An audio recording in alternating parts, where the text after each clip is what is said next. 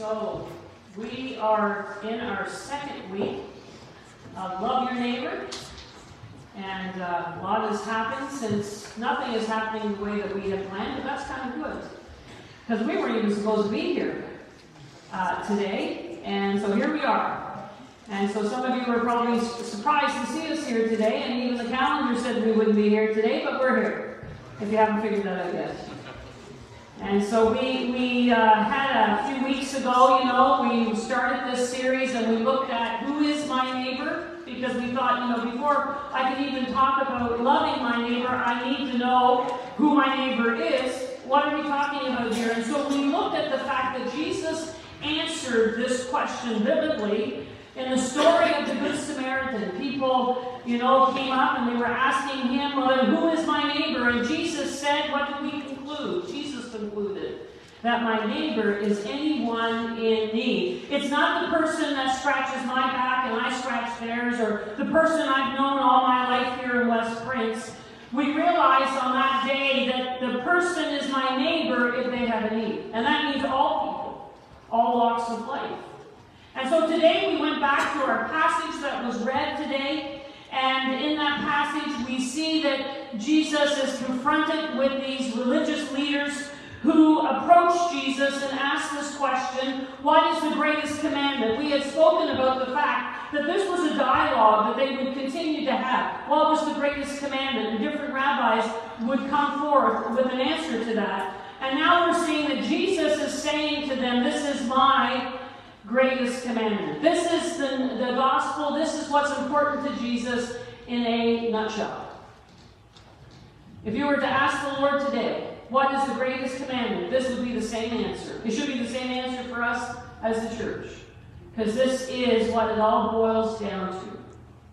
And so today I start with this question, and I know I don't think anyone, my allergies are bothering me a little bit here, so I'll try to be good. But I don't think anyone's going to stand up and say, yep, I claim bankruptcy. But I know from time to time there are people who have had to do that. And I bring this question up because I want to say to you today, we are all spiritually bankrupt. We need to get this figured out first before we can even move on. We are all spiritually bankrupt.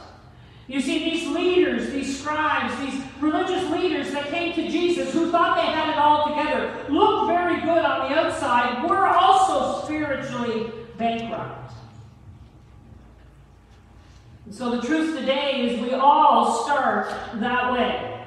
That's why we need a Savior. That is why we need Jesus. That is why we need salvation. That is why Jesus died on the cross for our sins. Because the truth of it is, we're all spiritually bankrupt. Just like these religious leaders were.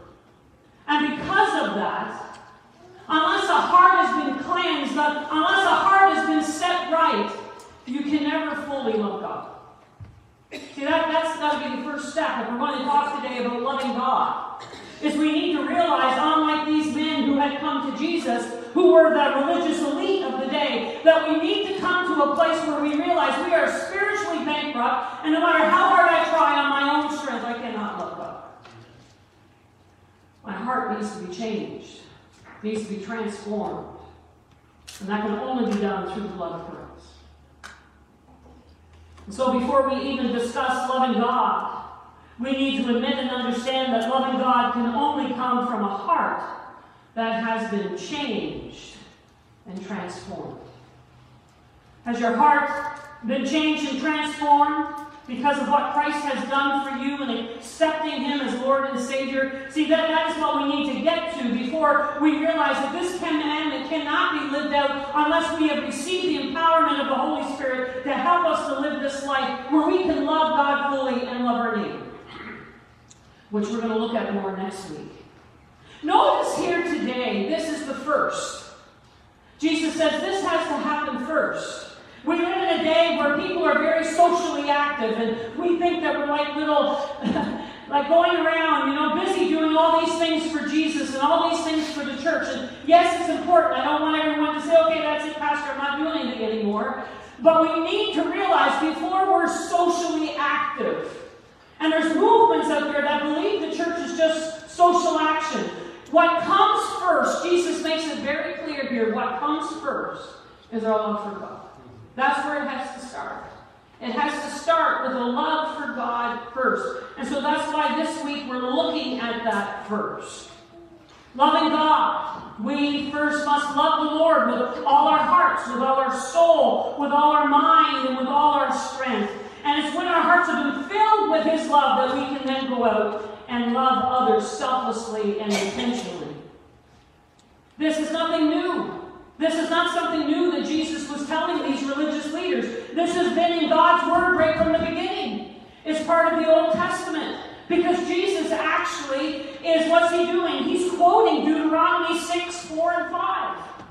And He quotes Leviticus when He talks about loving your neighbor as yourself. This has always been in God's Word.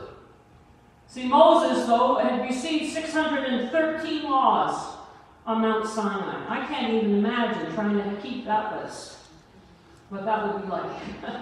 613 laws.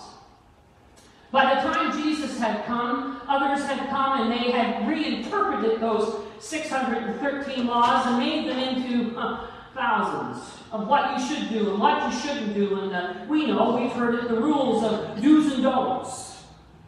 But you know, it's interesting. David, a man after God's own heart, said in Psalm 15, he narrowed them down to 11. He said, he who walks blamelessly. This is who can dwell in God's holy hill. He who walks blamelessly and does what is right and speaks truth from the heart, who does not slander with his tongue and does no evil to their friends, nor takes up a reproach against his neighbor, in whose eyes the wicked are despised, but who honor those who fear the Lord, who stands by their oath even to their hurt, who does not lend money at interest, and does not take a bribe against the innocent. Later on, Isaiah would narrow it down to 6. He would say, he who walks righteously and speaks uprightly, who despises the gain of oppression, who waves away a bribe instead of accepting it, who stops their ears of hearing of bloodshed and shuts their eyes from looking on evil. Then there would be Micah, the prophet of Micah, that would come in chapter 6, verse 8, that we know this familiar passage. What does the Lord require of you? He narrowed the laws down into 3, to do justice, to love kindness, and to walk humbly with your God. As we heard today, Jesus now narrows it all down. Everything that they had heard throughout the Old Testament, all of this is what they were supposed to do. Jesus narrows it down to this. This is what must be first. Hear, O Israel, the Lord our God is one. And you shall love the Lord your God with all your heart, with all your soul, with all your mind, with all your strength. And the second is this: you shall love your neighbor as yourself. There is no other commandment greater than these. The Old Testament word for love is ahab, or ahab. It's this idea of affection for, this desiring, this delight in, to be fond of, this ardent inclination of the mind, this tenderness of affection that denotes a strong emotional attachment, the desire to be in the presence of the object of your love. And this is all throughout God's Word, that this is what He was desiring from His people. This was nothing new, what Jesus was talking about here. And so in Deuteronomy 6, 4-5, we hear what we call the Shema, which is, Hear, O Israel, the Lord our God, the Lord is one. Here it is again. Love the Lord your God with all your heart, with all your soul, and with all your strength. See, this was the creed of Judaism. Still is. That this is what they would say every morning when they got up. Oh, hear, O Israel. This was the Shema. This was what, when we gathered together in a place in the synagogue, when Jesus gathered as a young boy in the synagogue, this is what would be read out. This is what was said. The Shema. It was their creed. It was so important to them that those phylacteries, those little leather boxes that they would put on their foreheads and bind to their hands and wrists, that's what's in there. The Shema is in there. They were putting it here so they wouldn't forget. They were putting it here so they would see it all throughout the day. And the Shema is what was in the mezuzah. And the mezuzah is that little box, that little cylinder that's put by the door. And this is the Word of God that's put by that door. So as they entered into their home, they would remember this. And as they left their home, they would see it. And even some in Judaism today believe in that so much that it's even put on the door of every room. So when I get up and I walk into my bedroom, I see it there. That I'm to love the Lord my God with everything that I have. It's everywhere around them. I can't say it enough. This is not something new. You know, it's interesting because we're told throughout the Old Testament, the prophets would say and speak up about the fact that they had lost what it was all about. See, the scribe accepted what Jesus had to say, and he concluded, well, this was good because this was part of Judaism. He had heard this all his life. But, you know, it's interesting. Within the Old Testament, it also says to obey is better than sacrifice. To hear is better than the fat of rams. I like what Hosea said in 6:6. I desire steadfast love, the Lord said, not sacrifice. And so what's the danger here that Jesus is speaking out against? And my friends, I don't know if you can see that very well, but it is the same danger today. It is to let ritual take the place of law. To let what we do and all our religious practices, and a Christian is supposed to do this, and a Christian is not supposed to do that, and I have my little black book, and I have the rules that I've been told since I was a child, and that's what I do, and I'm doing them. That is always the danger, my friends. Not to say those things are wrong, but the danger has always been there, and still is today. If we're not careful, we're going through the motions of religious activities. And we have neglected that right from the beginning what God has wanted is our love. And He wants that to be first. So what does it mean to love the Lord our God with our heart, our soul, our mind, and strength? What does that look like? Well, this is a statement that stayed with me many years ago, and some people have a problem with it. Love God and do what you like. Love God and do what you like. Now, some believe this gives me the freedom to do whatever I want. I love God. I accepted Him as my Lord and Savior, and I'm thankful that on Sunday I'm going to heaven with Him. And I did that 42 years ago, and I love the Lord because He made a way for me. Yeah, great. But it doesn't have anything to do with how I live my life today. That's not what Augustine was saying. This is actually taken out of context. Augustine was saying, if you love God, you're going to do what He wants you to do. That's the truth of it. If you love God, you're going to serve Him with your whole life. It's important that you've had that moment that I said you're spiritually bankrupt and you need to come to Jesus and you need to make it right with God. That is important, but it's also how you live this life that's important. How we live it today. Up to date accounts. I should be able to ask you today, how is God moving in your life? What is God saying to you? How are you sensing God? Because God is an up-to-date God. And God cares about what you're going through, and He cares about this terrible storm we've been through, and how you're trying to get a tree out of the line out front, and how you're having to fix, and how you're having to clean, and you don't know where to turn, and the finances, and you just had to throw out a freezer of food. God wants to be a part of all of that. And so, this word in the New Testament, we talk about it as agape, agapo, is this, this love is to regard the welfare of, to prize above all other things. You're unwilling to abandon it or to do without, and longing for, very similar to the Hebrew word for love in the Old Testament. Is that your desire today? Is that how you would refer to God, that you long for Him? That you will not abandon Him, that you prize your relationship with God through Jesus Christ above everything else. And so when we look at the heart, when God says love with all of your heart, this is the center of our physical and spiritual life. This is my passions and my desires and my affections. See, I thought of this, and I thought this was very interesting. Your flesh is what gives your appearance to one's here. And I think it looks as important to look good. We joked with someone recently at the funeral home about the fact that there was an old preacher back in the day when people really spoke up against women wearing jewelry and women wearing makeup, and they went into the old preacher and said, well, what do you think about this? All these women wearing blush and makeup. And he says, well, all I got this to say, if you need it, plaster it on.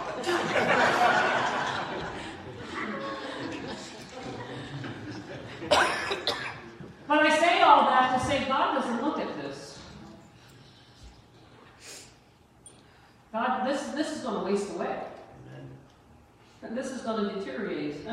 No matter what kind of casket you put me in and the big cement vault you can put around it, it's going to waste away. That's not what God sees. What does God look at? The heart.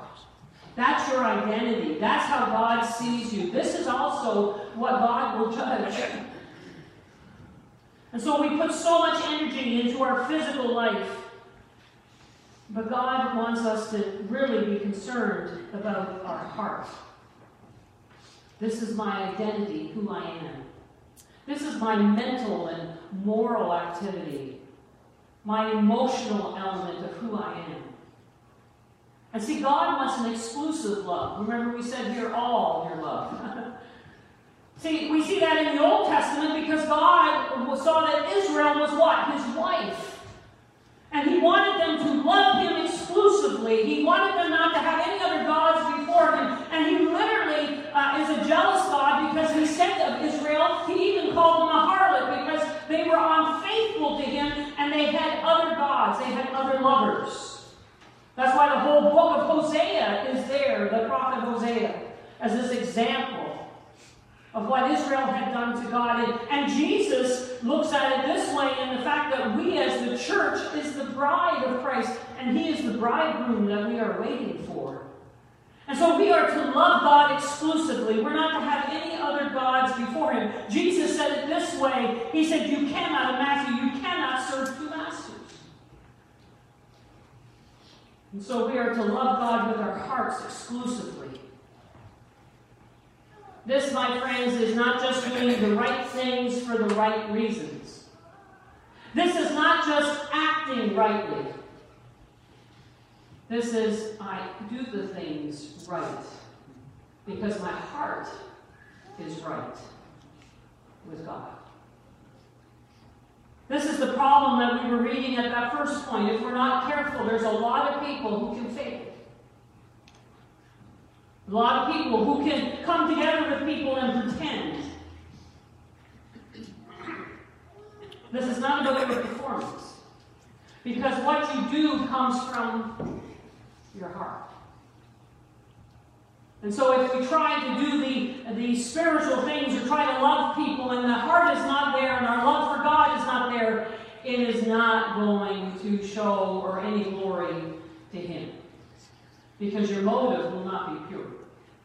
And so we're to love God with all of our hearts. We're to love God with all of our souls. We've been talking about the Holy Spirit on Wednesday night, and what we've said about the Holy Spirit on Wednesday night is the Holy Spirit is the breath of God, the ruach of God. Just breathe in for a minute. Take a deep breath. That's the Holy Spirit giving you life in your lungs, that life has been breathed into you by God. You know, I thought about that today at birth, that a child is born, and what do they do? What does everyone wait for when that baby is born? That breath, that scream, that cry. That's your soul. That breath of God, that Spirit of God that he has brought into you. You know, we talk about the heart and the soul. This is the inner person. This is who you are inside that no one else sees, but God sees and God knows. Another word for soul is psyche. And it is the principle of life itself. It's the very life within you that's been given to you. The inward part of your human personality. that inner consciousness of self. My friends, when this body is laid down on that last day, this is what will live on. This is what lives on, is that breath, that life, that soul. And so this is your determination, your motivation. And you know, somebody had this statement years ago, love the Lord with all your mind. If God has given you a brain, He expects you to use it. I remember there was a lady that I was trying to mentor and disciple, and she would say to me, you know, I'm only a new believer. And then finally I stopped one day and I thought, she's been a believer for 10 years. 10 years. I'm just a new believer. And it became an excuse for not growth and maturing in the things of God. And God has given you a mind. We, as part of His creation, have a mind, and we are able to reason and imagine and think. God has given us that to think. And God wants to hold us accountable. So in that moment that I accept Christ, He deals with my heart. But now I have the responsibility to take my mind and bring it into the Lordship of Jesus Christ, and now allow it to grow and mature and change in the things of God. And so I don't just come to church, as somebody said, leave my mind outside the door. This is supposed to be a place of discussion and looking and wondering and asking and adult Bible study, asking those questions and seeking the things of God. And Wednesday night, learning about the Holy Spirit. And at home, reading and into His Word and praying. God, what are you saying here to me? That's why God has given us a mind. Do you realize that this is the part often that we're going to be held accountable to? What have we done with what we've been given? We have been given such a wonderful gift. And God wants us to be able to grow and mature in our knowledge of Him and the things of God, and to share that in the spiritual development of not just ourselves, but others around us. This is why the ministry of Sunday school is crucial. This is why it's important to have your children, your grandchildren, and the youth here on a Sunday morning. NDI will say, yay, Pastor. This is why we come to learn and to grow and to mature in the things of God. And why studying His Word is so important. I don't have to be told to. I'm not obligated to. Remember I said many years ago, I don't have to, I get to. When it comes to growing in my mind and the things of God. And then we're told to love the Lord with all your strength. Now some of you would say, well, Pastor, my strength is not what it used to be. And I would say amen to that, because I can tell you the same thing. And I don't think it's going to get any better. Unless I go to work out at CrossFit or something like that, which I probably could. Start to work out more and be more active. But you know, our strength does wane. But that's not what this is talking about here. This is not saying that you love the Lord with the strength you had in your 20s when you're in your 40s. This is saying that you love the Lord with all your strength when today. Whatever strength the Lord has given you today, that's how He wants you to love Him. This is my abilities. This is my force, my power that I exert in my love for God. And this love is obedience. Obedience to God's commands. It shows that I trust Him when it doesn't make sense. I'm obedient to Him in difficult times. Because obedience now naturally flows out of a heart that is in love. And so this is my strength. This is this preserving love. And one of the greatest examples of loving the Lord with my strength is what? Commitment. That's one of the greatest signs of my love between a husband and a wife, is we're committed to each other. That commitment. That's why we are amazed when we see someone married 50 and 60 years, because they're committed. Now, some of us, you don't realize that, but we're cheap. We're frugal at times, certain things. And so we don't have cable in our property down the shelter. We got one of those little antenna things that you have to do dance around the room to get a channel in. And the channel we get in is from the Atlantic. We don't get I can't get Charlottetown, so we're getting over from New Brunswick and from Nova Scotia. That's how the news. We always know what's happening on a Monday night. We know what's happening in Nova Scotia. We don't always know what's happening in Prince Edward Island. But one of the things I love that they do on this news channel, Love Atlantic, or in the morning, they recognize people, right? They recognize the anniversaries. And I'm just amazed to watch these couples across the Atlantic that have been married 50 years, and then they'll 55 and 60, 65 years they've been married. You know, my friends, that's commitment. That's what love looks like. That's what it means to love the Lord with our strength. I'm committed. Now, this was in the news just a few weeks ago, and it was interesting as they were interviewing people in London, and as the funeral was happening, and there were quite a few people there that were not necessarily for the monarch, or the monarchy, I should say. They weren't for the monarchy. They were ready for change. And we know that's been a discussion all over the Commonwealth, and, you know, should we still have this? But that was not the discussion why people came out that day. You know why people came out that day? To honor the Queen? The word that was used over and over and over again was she was committed to them, her people. See, at the age of 21, she was visiting South Africa on behalf of her father when the call came that her father had passed. And so all the world was watching her. And this picture is actually when she was 21 at that radio broadcast. She made a commitment to England that she would serve them as their monarchy. And what everyone noticed at the end of her life was what? She was true to her commitment. That's what loving the Lord with all our strength is about. That we love the Lord with full commitment. Not that I start out strong and excited and all over the place, and then at the end of my life, I just fizzle out in the things of God. My friends, I want to go out with a bang. I hope you do too. I keep praying for our seniors that you will live life to the fullest. And when God is finished with us, amen, hallelujah, take me home. But I don't want any of this fizzling out. This compromise that we see so often in our day. That we need to love the Lord with all of our strength. So, all in. That's the reason for the t-shirt. I'm all in, all of it. I love the Lord with all of my heart. All of my soul. All of my strength. All of my mind. 4 times Jesus says it. All. Whenever you see in the Bible that is repeated, there's an emphasis. So Jesus is saying, not some, not a portion of half of your heart, not to be half-hearted, but to love me with all. That's what this commandment is about. Remember we said it's first and it's all. It means everything.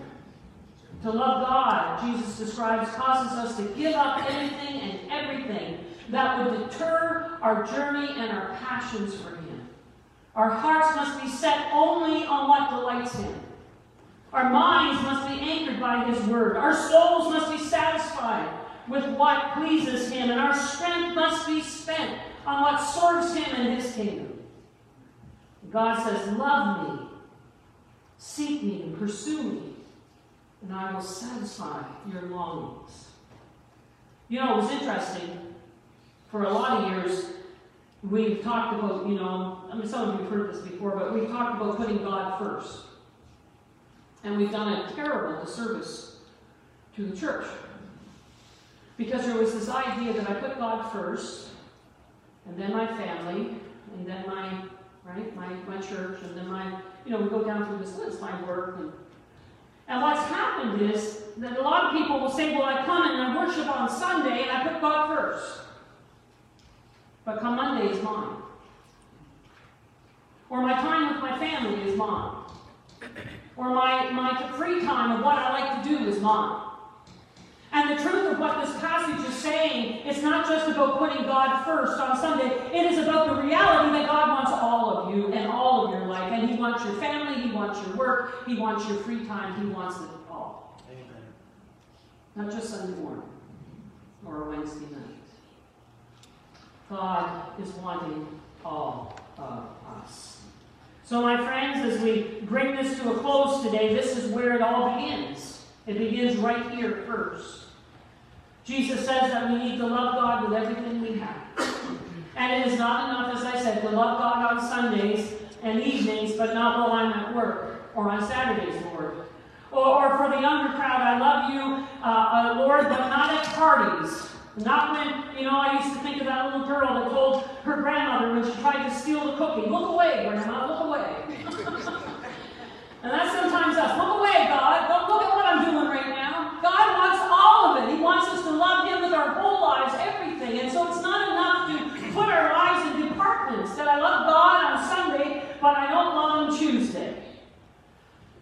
And so this is what Jesus is saying here.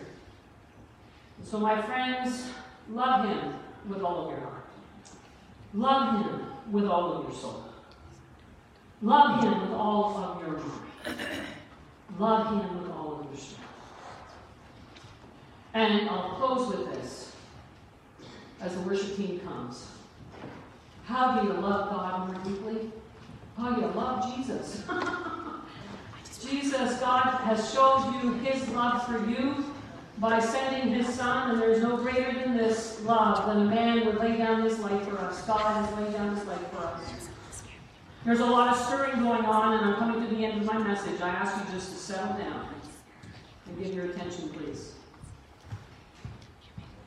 And so, there is this aspect that we are called to love God through loving Christ.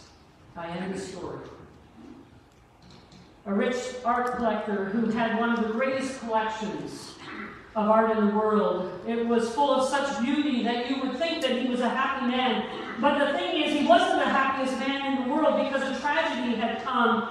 And the fact was that his son was killed in a car accident many, many years ago. And the father was devastated, and he never really got over it.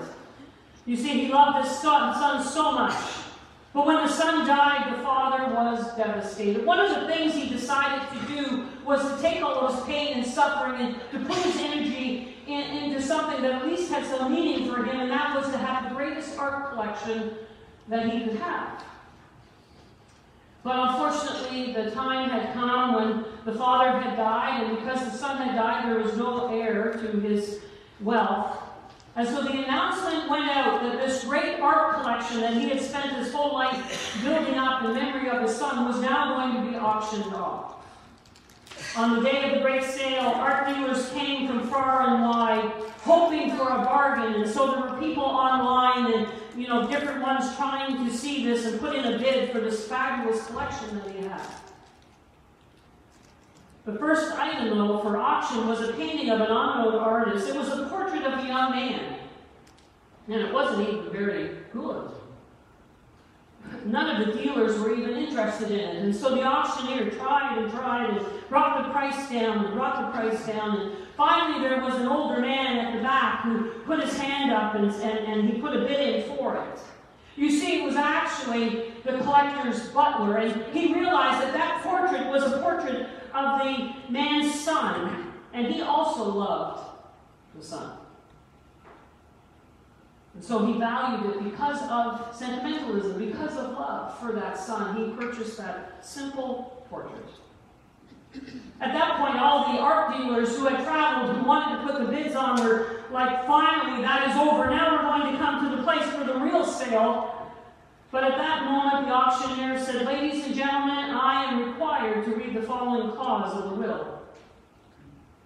It reads, whoever buys the portrait of my son gets everything else."